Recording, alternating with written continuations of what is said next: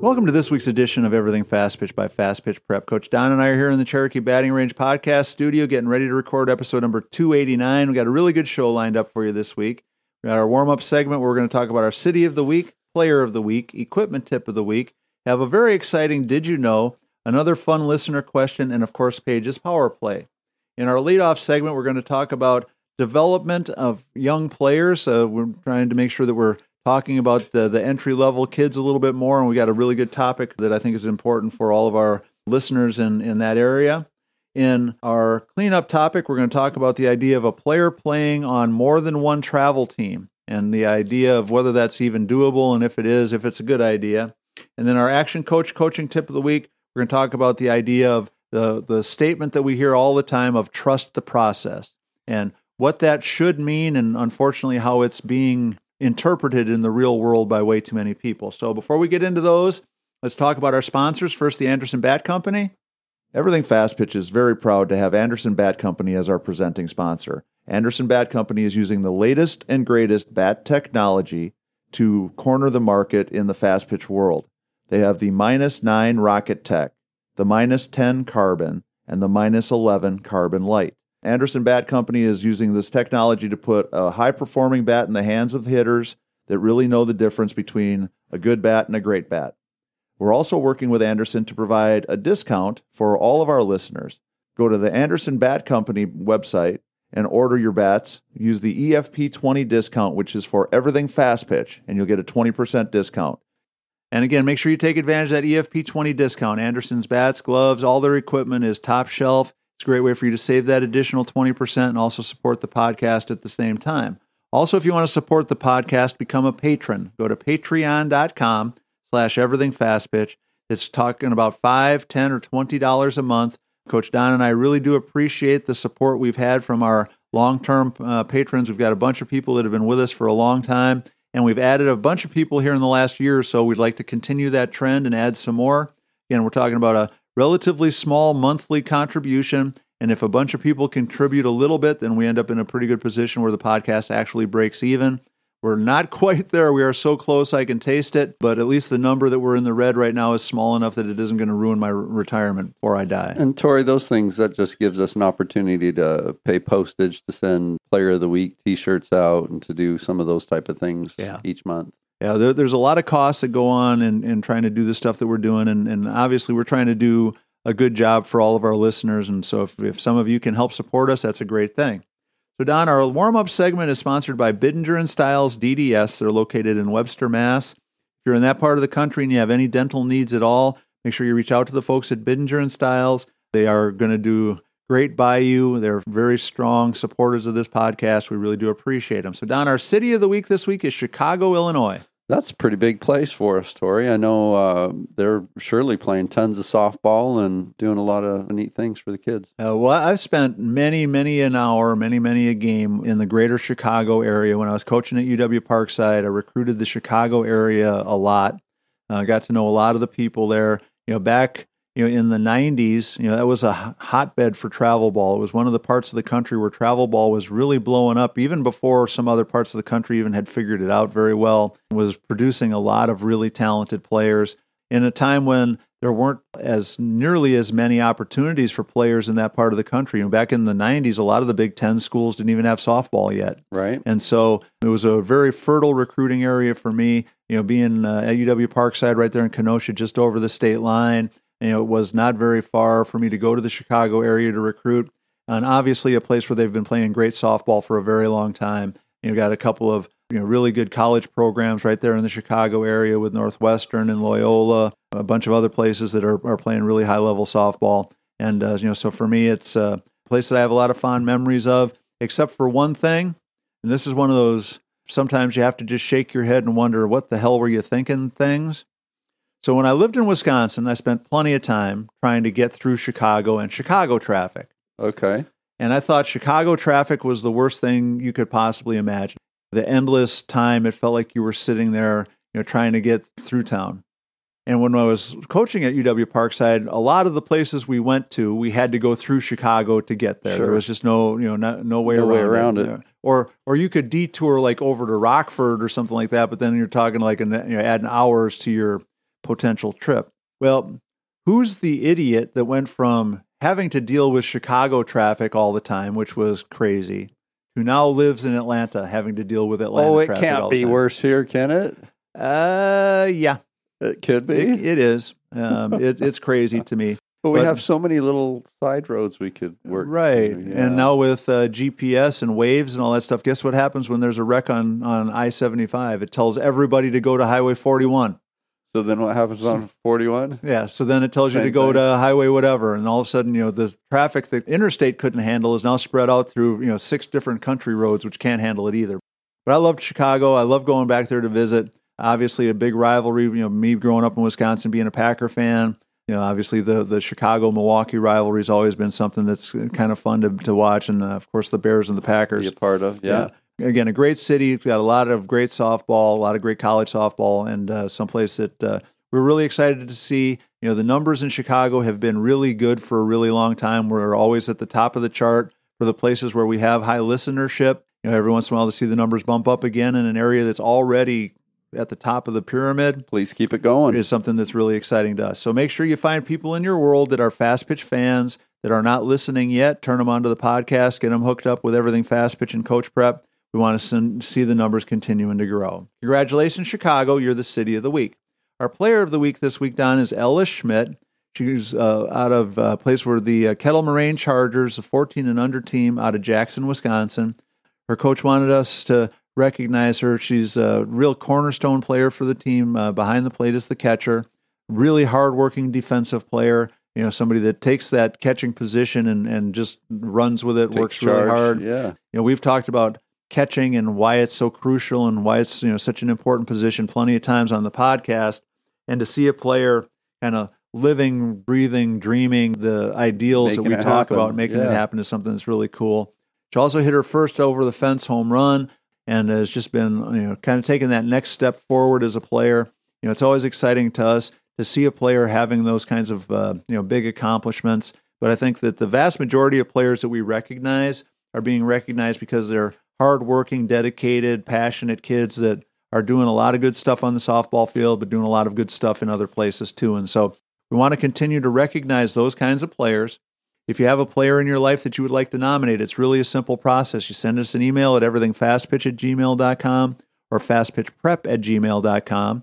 And then Coach Don and I talk it over. We want to keep the nominations coming in because it's really disappointing when we hit those weeks where we don't get any nominations. We have to have a dead week. So we want to make sure that you send us those nominations because all of you know a player that's worthy of recognition. We want to make sure that we recognize as many as we can.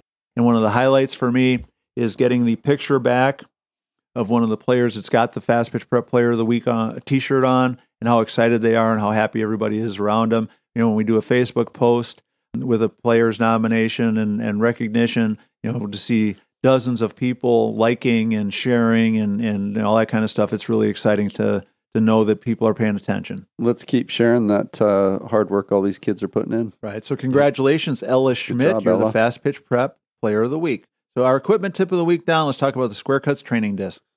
Tori, as always, we've been using the discs here at the batting cages, and each week we'll find somebody new that comes in, and when they get a chance to use them, it's kind of like that aha moment. They hit with them, and they're excited both that it's something new that they hadn't seen before, and then also, too, it's a little bit of a challenge for them to hit it properly. And when they do, they get pretty excited that they've got something new to work with. Need to get a set for everybody. Yeah, so you go to the fastpitchprep.com website. They're $49.95 a dozen, something Coach Don and I developed as a training tool for hitting. Our customers are way smarter than us, so they figured out how to use them for pitching, for throwing, for defense, for bad hops, for bunting, for all kinds of different things. It's something that we're really proud of. The only advertising we do is here on the podcast, and so we ask all of you that have some experience with them to spread the word and let people know about them, to give them a try. Like I said, it's a very affordable training tool. And if you go to the YouTube channel on our fastpitchprep.com website, we've got a couple of short videos that explain kind of how they're designed and what they're meant to tell us. And to me, it's just a no-brainer because it's the kind of thing that a player can use on their own and still get feedback that's going to be helpful and useful. It's not something that they need to have a coach or a parent standing over their shoulder, watching every swing, telling them corrections. the disc is going to tell you what corrections you need to make. And that to me is the beauty of the Square Cuts training disc. So Don, did you know we have a brand new professional fast pitch team? The Chattanooga Steam is starting operations. They're going to be playing a professional schedule. Some people that we know very well in the Chattanooga area are involved with getting the team started, and I'm sure that they are going to follow the trend that we've been discussing of a whole lot of local players that have had a lot of college success, so that they've already got that built-in fan base and that built-in support system. Well, Tori, we both know that area has provided tons of really strong softball players. Yeah. And, like you said, if we've got some collegiate players that are just finishing up playing that might be a part of that program, that's very exciting because that's getting closer to home to us. Right. So that's kind of neat. Yeah, so it'll be an exciting thing to see how this all develops. They have not announced much about schedules and things like that yet, but I'm sure that they're going to be doing quite a bit in the Chattanooga area, obviously with Frost Stadium at Warner Park. They've got a beautiful venue that they could host a lot of really important series and games. I'm just excited to see another professional opportunity, especially in our part of the country. I keep hoping that somebody's going to spring up with a team or one of those summer leagues in the Atlanta area, because I think we'd have a lot of support here as well. But I'm sure that we're going to see some of our Atlanta area kids playing on this Chattanooga team, and a lot of the Chattanooga area Tennessee kids I'm sure will be playing. When you look at the success that they've had with the UTC program, and obviously you've got Tennessee and a bunch of other schools really close by that are going to have players that were certainly interested and love to play professionally. So we want to support it, get out and help beat the drum to get people out to see the games and to look for the information when it's out there. It's going to be all over social media, I'm sure. But support the Chattanooga Steam. I think it's going to be a really cool thing. Tori, the College World Series is such a neat draw because the number of high-level talented players are all there in one place. Wouldn't it be neat for a professional tournament to happen at some point? And right. All those teams all in one area, like you said at Frost Stadium there, or down in Columbus, where they had the Olympics, that type of thing. But that might be really an exciting draw if somebody could pull that together. Yeah, well, I think that as these different groups get going and get organized, that it's going to open the door for a lot of opportunities. And to me, I think that's the biggest thing. And the idea, we've talked about it a bunch of times of, a professional team that is regionally represented so that people are naturally drawn to want to support them, I think is a great place to start. And I'm just going to be excited to see the roster. They've got, Tennessee people that are going to be coaching and general manager and different things that have been around the game for a long time. Marty McDaniel is going to be involved. Donald Pickett, former college coaches, Chattanooga area guys that really know the game well. And so I think it's going to be very exciting to see. So support the Chattanooga Steam, our newest professional softball team. So our listener question this week, Don, comes to us from Jason. And Jason sent me an email and basically wanted to talk about something that he experienced. His daughter played on a team, a college team, that had their star pitcher transfer at the end of the fall semester. Out. And we've talked about that a bunch in the past. The transfer portal has created a lot of different opportunities and chances for kids to do some different things. But he wanted our opinion because basically what happened in their situation is they came off their fall season being pretty confident heading into the spring season, pretty sure that their team was going to be very competitive, had a chance to win their conference and potentially get to the NCAA tournament. They're not the kind of program that's a lock to get there every year. Thing. Yeah. And then to find out on December 5th or December 7th or whatever it was that their star pitcher, the girl that they were counting on, had decided to transfer someplace else and was eligible to play in the spring, ended up playing against her in the spring season while they were scrambling around with a team that now clearly did not have the same level of pitching talent.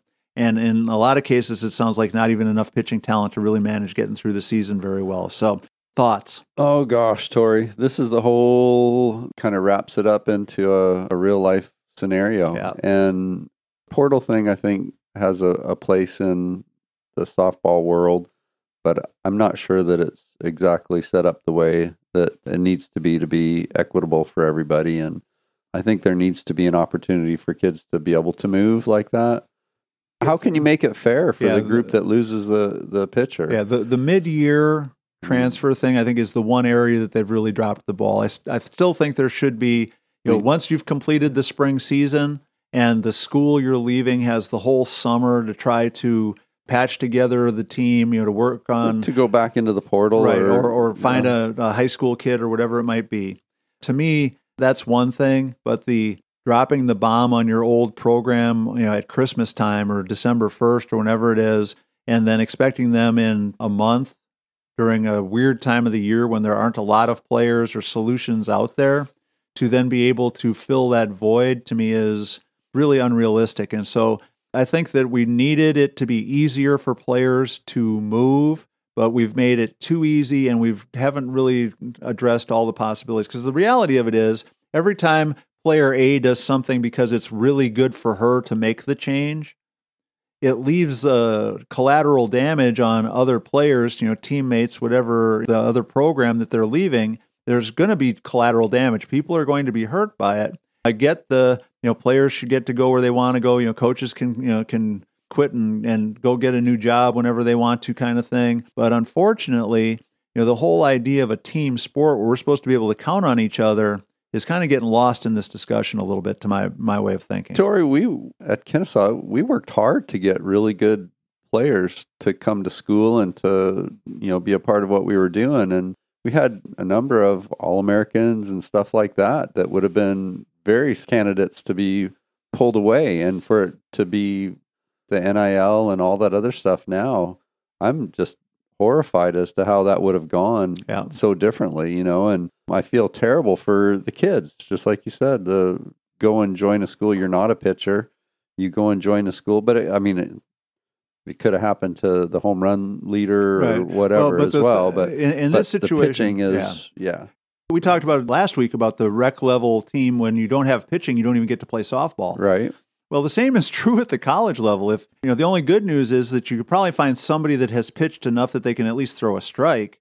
But hopefully we have 2 or 3 kids at least. But still, that's not fair to the group. Right. Yeah. And so the idea that players can leave in December and play someplace else in January play against you in January is something that I'm still not going to be able to comprehend. Can't wrap my brain around that. Yeah. But I do agree with Jason that that's something that I think needs to be adjusted in the rule, that you can still transfer it in December, but you can't play that spring. That would make more sense. And then right? I think some it players has to cost something. Right. Some players would be more likely to stick it out and stay for the spring semester and then transfer at the end of the year. And if you want to transfer at the end of the year, and if a school wants to pay somebody to come and sit for a year, right, that's a little bit less interesting for them. Right. And you'd have, because right now what's happening, and I think what happened in this situation, is a school a little higher up the food chain than Jason's daughter's school. A little more resources. A little bit more money, a little bit bigger reputation, had an injury, had an illness, had something that they needed a pitcher. And they were in a position where they could look at mid-major star, girl who the next best one is really has proven she's a capable college pitcher, has probably pitched against us in the past, so we know she's pretty good.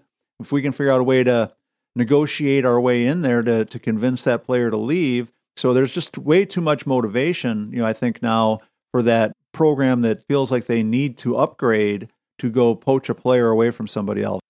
Jason, I agree. I think in those situations, it's bad for any player to be leaving at the semester, but it's heartbreaking when you see the girl that you're counting on being your number one pitcher walking out the door. And I do think that player should have to wait. They can play next fall, but they can't play right away in the spring season. If you have questions, ideas, comments, suggestions, make sure you reach out to us at everythingfastpitch@gmail.com or fastpitchprep@gmail.com. Either one of those email addresses will work. Again, we're always looking for ideas. We want to make sure that we're talking about stuff that you're interested in. And Jason, your Fast Pitch Prep t-shirt's on its way to you right now. Awesome. All right, so Don, that'll take us into this week's edition of Paige's Power Play. Hey, it's Paige here, and this one's going to be really good. I mean, I feel like I might say that all the time, but really this one is so good. And I just wanted to ask you guys, do you feel like your daughter, your athlete, is struggling mentally in the recruiting process? Because if that's a yes, if you feel like maybe she's comparing herself to all the other athletes, putting a lot of pressure on herself feeling overwhelmed with all of it, maybe feeling like she has to prove herself constantly. Like, I feel for her. I remember clearly how stressful this process was to attain the biggest goals and dreams that I had set out for myself. I feel for you as a parent, so hard watching your daughter struggle with something that is actually supposed to be fun and fulfilling. And I want to share this message that I received from one of my athletes just recently. I'm going to share that right now. I'm going to read it off for you. Maybe you saw this. I posted it not too long ago. But she said, "Hi, Paige. I'm getting closer to a decision on where I plan on committing to. But this is my most recent brain dump on what's going on lately. Side note, I have my girls, I encourage them to, if they have a lot of thoughts or feeling overwhelmed, to brain dump what's on their mind, get it out of their head and onto paper, because that's a really helpful process." Anyway, back to the message. She says, "Honestly, my whole career, I've felt like I've had to prove something to those around me. So I've poured my soul into this sport so one day I could prove that I've made it. So lately, I've been playing the comparison game a lot, seeing where all of these girls are going, who they're getting visits and offers from, and who they're going to play for. It's not a fun game, and it's no way healthy, but I can't help myself sometimes. And there are some girls that I'm genuinely happy for too. I don't know if it's just self-sabotage, but I have these little what-if monsters in my head, which is where the closure piece comes from. So few people get to play collegiate softball at the Division I level, and fewer get full rides, and even less get to play in a Power 5 conference. So instead of focusing on what others think about my decision, I need to realize that they should be jealous of me for finding a place that wants me for me, that fits me so well and is exactly what I'm looking for in a school." Message over. This message, this is why working on mindset is one of the most important things an athlete can do. Because you guys can see and hear that this athlete was able to go from a lot of overwhelm and stress and negative thinking, worrying and comparing, to shifting the way she thinks about the situation and herself. How amazing is that? That is my purpose. Like, that's where I can help your daughter. I can help your daughter get there too. So if this feels like something that your daughter needs in her life, I'm here for you. Send me a message, reach out to me. You can do that via email. My email is paige@paigetaunts.com. Send me a message. Let's chat. I would love to learn more about your daughter, what she's struggling with, how I can help and support and guide you guys in the right direction when it comes to the mindset part of the game. Have an amazing rest of your day, and I hope to hear from lots of you. Paige is a rock star, folks. Support her programs. We keep talking about how important confidence is. There's nobody better, in my opinion, to help your players be more confident and have more faith in their abilities than Paige. It's PaigeTonz.com, T-O-N-Z. So now that's going to take us to our leadoff topic, sponsored by Elite Sporting Goods. Elite's located at 905 Grayson Highway in Lawrenceville, Georgia. Phone number there is 678-377-0270. You can also contact them at elitesportsorders@yahoo.com. Anything you need, bats, balls, gloves, uniforms, the whole 9 yards, they're happy to ship anywhere in the country. Folks at Elite have been doing it for a long time. They're good at it, and they'll be happy to help you out. So we spent a little bit of time last week talking about Rec League and some challenges with Rec League. Here's another Rec League-ish type decision, but it's not necessarily just Rec League. It can be in the travel ball world too, is the idea of development of players and how we have to understand and we have to make an investment in developing players, because what I'm seeing so often now is that kid that when they were that 10 and under player, they were a little bit bigger, a little bit stronger, a little bit more developed, that were rock stars, aren't necessarily the best players on the team when they're 16 or 18.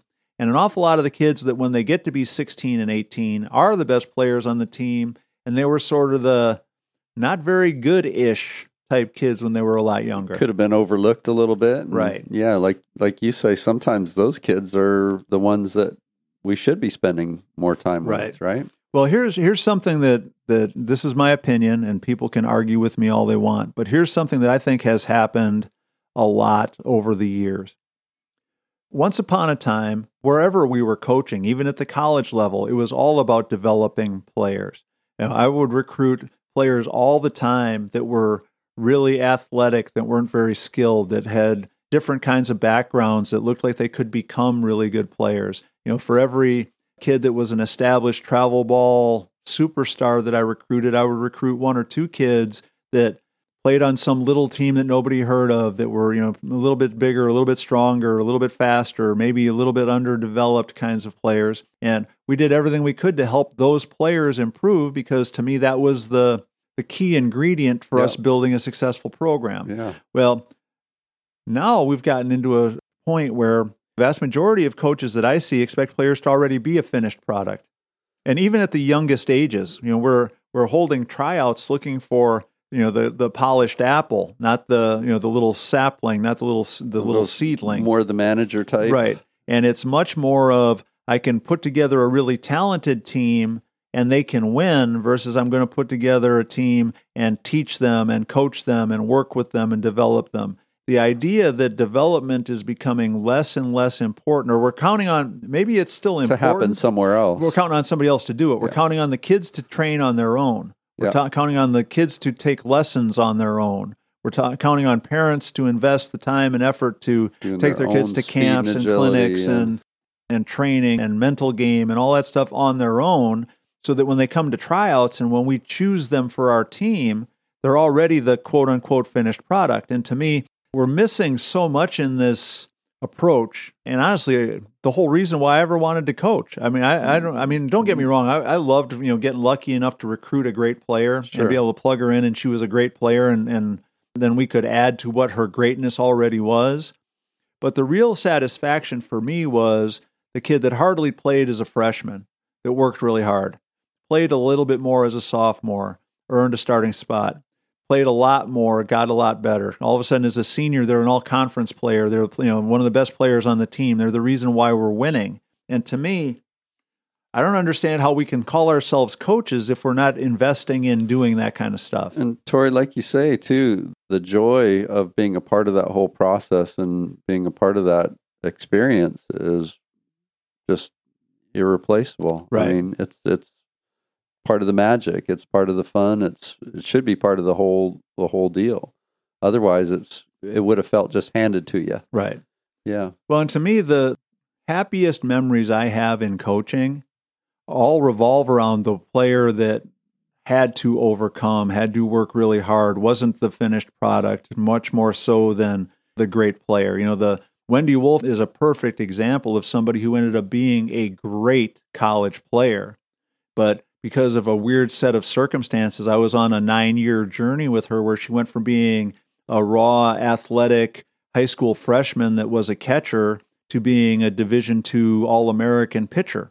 Right. And, some of my greatest memories and fondest memories of my entire life in coaching were all of a sudden Wendy, she went from throwing it really hard but having no idea where it was going. Having the Nuke LaLoosh first inning where, she struck out 3, walked 13, threw 13 wild pitches, hit the school bus, parked in the parking lot kind of thing. And all of a sudden she's finishing an inning. Then she's finishing a game. Then she's throwing a no-hitter. Then she's winning a really big game. Then she's getting recruited. Then she's a college player. Then she's a college success story. To me, it's that process and those steps that are the most gratifying thing. Now, when I was coaching Wendy, she helped us win a bunch of really big games and, play for the national championship, and a lot of fun stuff happened during her career. But I remember more the first time she got a strikeout in a game as a high school sophomore than I do, a lot of the stuff that happened when she was playing at Parkside. Right. So, to me, valuing development and making up our mind from a coach's perspective now, and I see this time of year because, we're in the finishing up the tryouts. So now here in Georgia, we'll be going into the fall season, which means, we'll play a couple, 2 or 3 or 4 tournaments, and then half the teams will be looking for more players because some of the players they thought were developed really aren't as good as they thought they were. So they'll try to get rid of those players that aren't that good and get better players. And where I'm struggling with this is what happened to the idea of I'm going to keep the player I have and I'm going to make her better. Make them better. Yeah. So, and again, because the difference, especially at the younger ages, The first young team that I helped John with, when I started with them, they were 10 and under. Well, now they're all sophomores and juniors in high school. And, a couple of the kids that were the absolute stars of the team at 10 and under are pretty good players. Sure. But they're not superstars. And a couple of the kids that were like, why is she playing softball when they were 10? But they were hungry for it. Yeah, are great players. Now, great high school players and going to get recruited and going to have great college careers. Now, some of them are still developing and need to continue to develop. But to me, that's the thing that we want to start to invest more in. And we need to start to change our attitude about it from a coach's perspective and honestly from a parent and player perspective too. Start looking for a team where they're going to help you continue to improve. Start looking for a team with coaches that know how to train and run practices and put together a plan of attack for a player to go from point A on September 1st to why they're going to be better on December 1st and why they're going to be better on June 1st. And to trust that those people know what they're doing and they've proven that they can do that, and invest more of our time in those kinds of teams and coaches versus they win every tournament. Well, they win every tournament because they recruit the best pitcher every year. The reason that they win all the time is because they've got 8 kids that are all great players that they were able to assemble on one team. When we start to see, and there can be success in that, but winning is one thing, but the one thing that would be beautiful to see is if we could get a team like that together with that kind of talent that was also still coaching and training. Sure. But unfortunately, what seems to be happening with a lot of the more talented players is they think they're about as good as they need to be. So they and their parents want to have people spending all their time telling them how great they are instead of telling them the things they could do to get greater. And that's the part end game, right? Yeah. And so that's when we talk about the development project that we're talking about today, everybody's attitude's got to change about it. So instead of worrying about how much you're going to win, start to measure your successes in the growth and development of the players you're coaching. Start to measure the satisfaction that you get from coaching in the small victories when Sally finally catches a pop-up, or she actually can throw the ball across the infield, or whatever it is. Turn a double play. Yeah, whatever those things are that, depending upon the level of our team, show that we're getting better. So my complaint for a very long time has been there's way too many teams that never get better. They are really good, they're really successful, but they're really successful because they have really good individual players, not because they're doing anything to help those individual players improve or to make their team more cohesive in the long run. Let's keep working them. All right, so development, it's got to become job one. So that's going to take us to our cleanup topic. It's sponsored by Pinnacle Power Products. Everything Fast Pitch is very proud to be sponsored by Pinnacle Power Butter. It's a nutritious snack that every athlete should have in their bag of tricks. It will allow you to get a great snack, something that's healthy and nutritious, all natural, and goes a long way towards making a ball player a better one. And Tori, our listeners can get their Pinnacle Power Butter at pinnaclepowerbutter.com, and they can place their order there. Again, that's pinnaclepowerbutter.com. If they use their promo code of EFP10, they can also get a 10% discount. And we're really excited that they're on board with us. Products are great. We've used them and tried them at home. The whole family loves it. And again, make sure you use that EFP10 discount. It's going to save you that additional 10%. Help support the podcast at the same time on a product that's going to give your kids a boost at the ball field for sure. So Don had a question from Andy. Andy's daughter is a first-year 12 and under player. And according to his email, she loves the game of softball more than she loves anything else on the planet. She probably would choose softball over breathing. I love it. And that's a great thing. But now, here's where I think Andy and his daughter's love of the game need to be tamped down, dampened just a little bit. Andy wants her to play on 2 different travel ball teams this year. He's found a way that he thinks that he can do it, that they can manage it, that the schedules line up, that there are very few conflicts where the teams are playing at the same time. And so he's got a master plan where she could basically be playing on 2 different teams, but be playing absolutely every weekend of the year.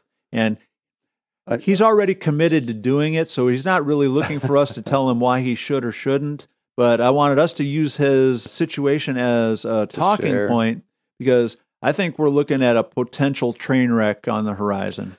I'm thinking that at least at first look, I'm seeing more drawbacks than positives. Right. And anytime that I look at a young player, and you can see in their eyes the excitement, the hunger, the fire to want to get better and to do all that stuff. And to me, that's amazing. So I'm excited that that they have that. But then I also see and watch sometimes when we push too much, how the burnout factor jumps in there. And when we do too much, and eventually it's going to come to a point, I think, where we got to do this again. Right. Kind of thing might come about. And it might not happen in this season. So this season might be fine if that's what they choose to do. That might be part of the process for them to figure out what too much is. Right. So that might be okay for them. But I think that there's going to be a lot of negatives in that, from overtraining to overuse. Don't know what position she plays, but there could be a lot of factors in that. And then, if we do have, with rain and rescheduling and different things like that, there's going to come a time when they have to pick one or the other. And at that point, we are going to be letting down a group of kids and a group of coaches and parents and families when we're not able to do two things at once. Right. So even though on the calendar it maps out to be a very neat, tidy little schedule, I think that there are going to come times when rescheduling and weather issues and stuff like that leaves one group a little bit disappointed. Yeah. So, well, to me, the biggest challenge, I guess, is the coordination part of it. So if they've mapped it out where you think that the schedules are going to match up, to me, the first thought I had was, well, just because the playing schedules match up, what about practices? What about team events? What about, team cookouts? What about, fundraising? What about other stuff that I'm sure is part of the weekends that each team isn't playing, right? So if you're playing, let's say, 2 tournaments a month, you're probably practicing the other 2 weekends of the month. Well, if certain players or a player never shows up for practice because everybody else knows that she's playing on a different team, what is that doing for our team cohesiveness and everything else? Thinking, well, she doesn't have to come to practice. She's so cool. Great she's thought. So good Yeah. that she doesn't have to practice with us, or she's too cool to come and hang out when we go to the lake, or have a team cookout, or somebody has a birthday party or whatever Movie it is. night, yeah, so yeah. so there's an awful lot of things out there that I think could potentially be problematic. And so to me, I think finding the balance between passion for the game and feeding that passion and supporting that passion, with also keeping in mind that there is a line of no return, a point of where too much is too much. And I think that they're going to find out very quickly that they've jumped into a place where they're going to feel that very, very quickly. I like what you're saying about all the extra stuff too. I was just thinking about the on the field things Right. and tournament things, but there's a lot to be considered there as well for the other off the field events.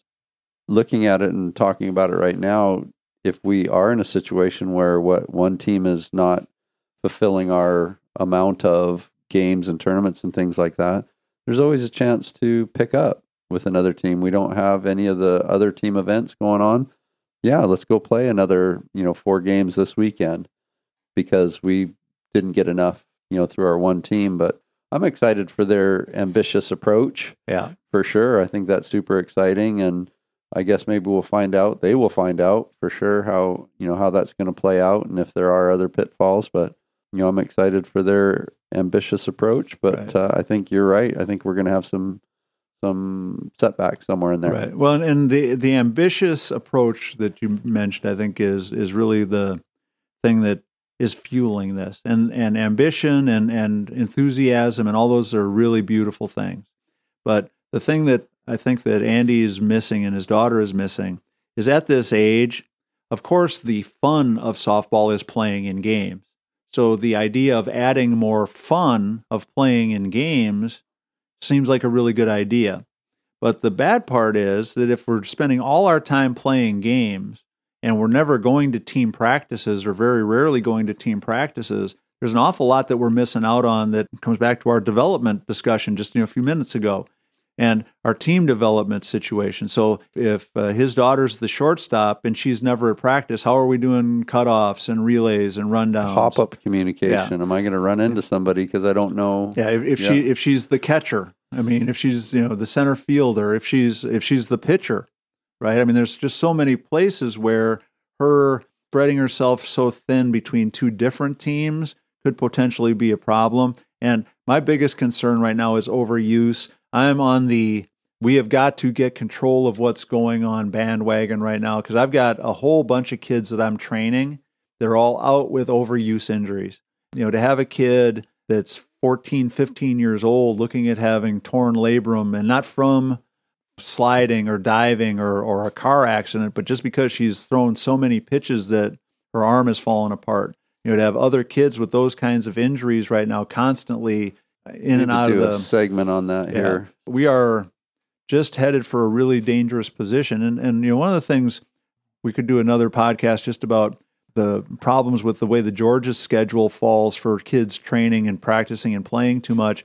But so right now I'm already thinking that a lot of kids are practicing, playing, and training too much, and then we have somebody that wants to look for a way to plan, coming up with a plan to do more. That's good and bad, right? And so again, I'm happy for their enthusiasm and all that stuff.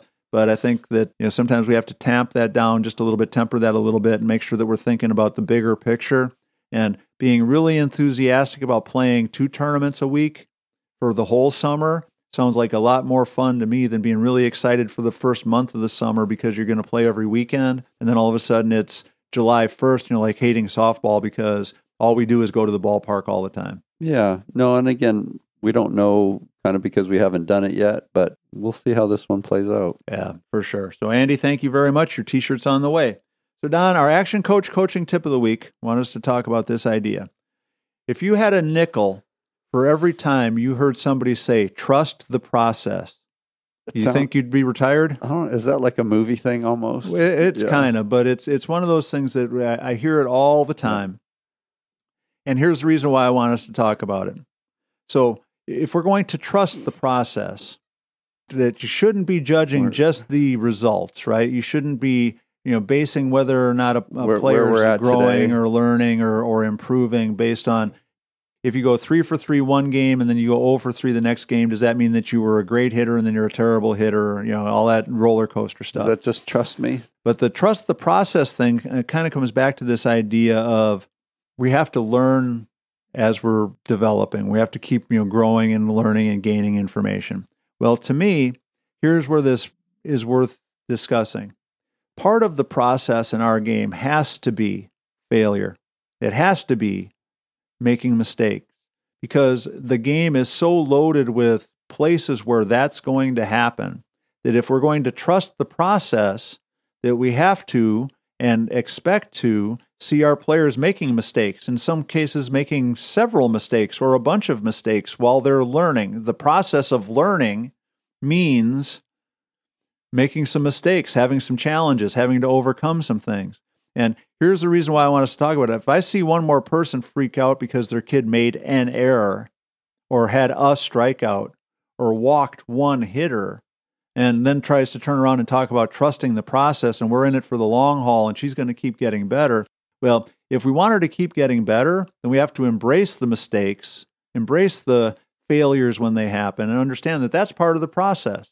Part of the process is overcoming those failures and learning from them and becoming a better player because of them. And so I think, the whole idea of the process and learning as we go and becoming a better player over time, if we're going to continue to freak out over every little mistake and every little error that gets made, I think we're really short-circuiting our players' confidence that they're going to have the opportunity to really learn. No, I think that's an interesting thought for sure, Tori. And again, every week we have this. The parents are unsatisfied with their performances, or all we want to talk about is the failure part of it. Right. And it just seems like a very negative environment for a lot of the kids. On the flip side, it's like, well, if I don't make them aware of all these negative things, then they're going to get slack or lazy on me. Right. They're going to be complacent with it. It's okay to fail, and I don't want for them to feel like it's okay to fail. Well, and helping them understand how to measure what failure really is. Right. To me, that's or if this is part of the process. Right, and I think that's part of this discussion, because too many kids, well, I told this story a while back. I have one girl that is in college now that came to me at a lesson. She was so frustrated and so disappointed and had been fighting with mom and dad, both like since the weekend, because she was going to lose her spot in the lineup, or she was going to drop down in the order because she only hit 280 this last tournament. And on their team, hitting 280 means that you're unacceptable. Unacceptable. Yeah. You're on the bottom of the lineup, and she doesn't get it together and start getting more hits. That's it. Her career's done. She's never playing in college. Yada yada yada. It was just going on and on and on. Sat down, and of course, Mom was at her lesson with her, and we kind of talked through it. So, okay, so you had a tough weekend. I said, yeah, I only hit 280. And I'm really, nervous. I got to get it together. I got to start hitting the ball. I'm like, well, so tell me about your weekend. Well, my first game, I was 1 for 3. The girl climbed over the fence and hauled one of my home run balls back in and robbed me. And then the center fielder made this laid out diving catch on a ball I scorched in the gap. So you hit 3 balls really hard, didn't you? We were 2 feet away from being 3 for 3. So you hit hit all 3 balls really hard. Yeah, no, I hit the ball really well. Okay, tell me about the second game. Well, I hit a one hopper to the shortstop that she dove in the 5-6 hole, and they got a force out because we had runners on first and second. So so I got a fielder's choice. And then the next one, I hit a ball 400 miles an hour, but it was right at the second baseman, and she jumped and she caught it. And then the third one, I hit a double in the gap. So you hit all 3 balls really hard, didn't you? Well, yeah, as you said before, it's 6 inches away from being 3 for 3. At the end of the discussion, she had her 15 at bats, she had her 2 hits or 3 hits or whatever it was, but she didn't make a quiet out. Every single at bat, she did her job, hit the ball hard. But you got to change something, right? Yeah. But everybody's in a panic. Well, you have to start hitting. And and I looked at Mom and said, if there's something you think I can do to fix this. And we're not talking about something that a human being can fix. We need some sort of magic powers, higher power, or something like that to intervene to make that ball go 3 inches further to the left. Because she's doing everything she can, and there's nothing I'm going to tell her to change, because everything she's doing is setting her up for success for the long haul. Well, if she doesn't start getting more hits, she's going to be on the bench. Well. But that panic and that mindset's going to change things, all right, but not for the better. Yeah, so you think that's really going to help her, get that ball to go a half a mile an hour faster, or fly, 2 feet further so the center fielder can't jump over the fence and steal it? I mean, trusting the process has to mean that everybody's on board with knowing that we're going to make some mistakes, we're going to have some bumps in the road, but our whole measuring stick now has to be, what are we doing with that information? What are we doing with those challenges? And if we're doing the right things, working hard, trying to continue to grow as a player, the process is working. If we're going to use that as a catchphrase, but then not live it, not follow it, not do what it really means when how we're interacting with our players, we're going to be in for big, big trouble. And coaches were really guilty of this. Making out your lineup based on the batting averages is a perfect example. And Tori, I think there's a huge difference too between that 300 hitter that is doing everything that they're supposed to be doing, that are training during the week, that are getting the reps, that are doing all the things that are necessary to be a good hitter, and then having a 300 weekend, and somebody that's being slack through the week, not preparing, not doing the extra training and things like that. There's a big difference between those 2 300 hitters. Right. And the environment that we put the one that's training and doing all that stuff, the environment that we put them in is a huge piece of, what's going to happen going forward. And if we can give them a chance to focus on the good things like you're talking about, then that 300 weekend is going to turn into a 600 weekend. But the other scenario where somebody's fearful that they might not get to play next weekend and they're not doing anything through the week, then that's a whole different scenario, and they need a whole different talking to or approach or whatever. Try and get them back on track to where they're going to be doing better. Because you're going to get out of it what you put into it. Again, a lot of times we kind of get mixed messaged, and we got to be realistic about our evaluation. Right. Well, and to me, hopefully the coaches kind of set that tone. Right. Well, that's why we're talking about. We want to make sure that the coaches are setting that tone. Right. We can't be giving pep talks about trusting the process and not understanding what the process really entails. If we're having players so afraid of making a mistake that they're not learning anything, we're setting ourselves up for an awful lot of trouble. So Don, that's going to wrap up number 289. Make sure that you support our sponsors, the Anderson Bat Company, Bidinger and Styles DDS, Elite Sporting Goods, Pinnacle Power Products, and of course, Action Coach. If you're in a position where you can, please become a patron. Go to patreon.com/everythingfastpitch. Coach Don and I really do appreciate the support. Make sure that you go to the fastpitchprep.com website, order your Square Cuts training discs there. You also have access to the YouTube channel and the blog post. There's a ton of information. You have access to a lot to help you with your coaching and playing career. So for Coach Don McKinley and our producer Stan Lewis, this is Coach Torrey saying thanks for listening. We'll talk to you again next week.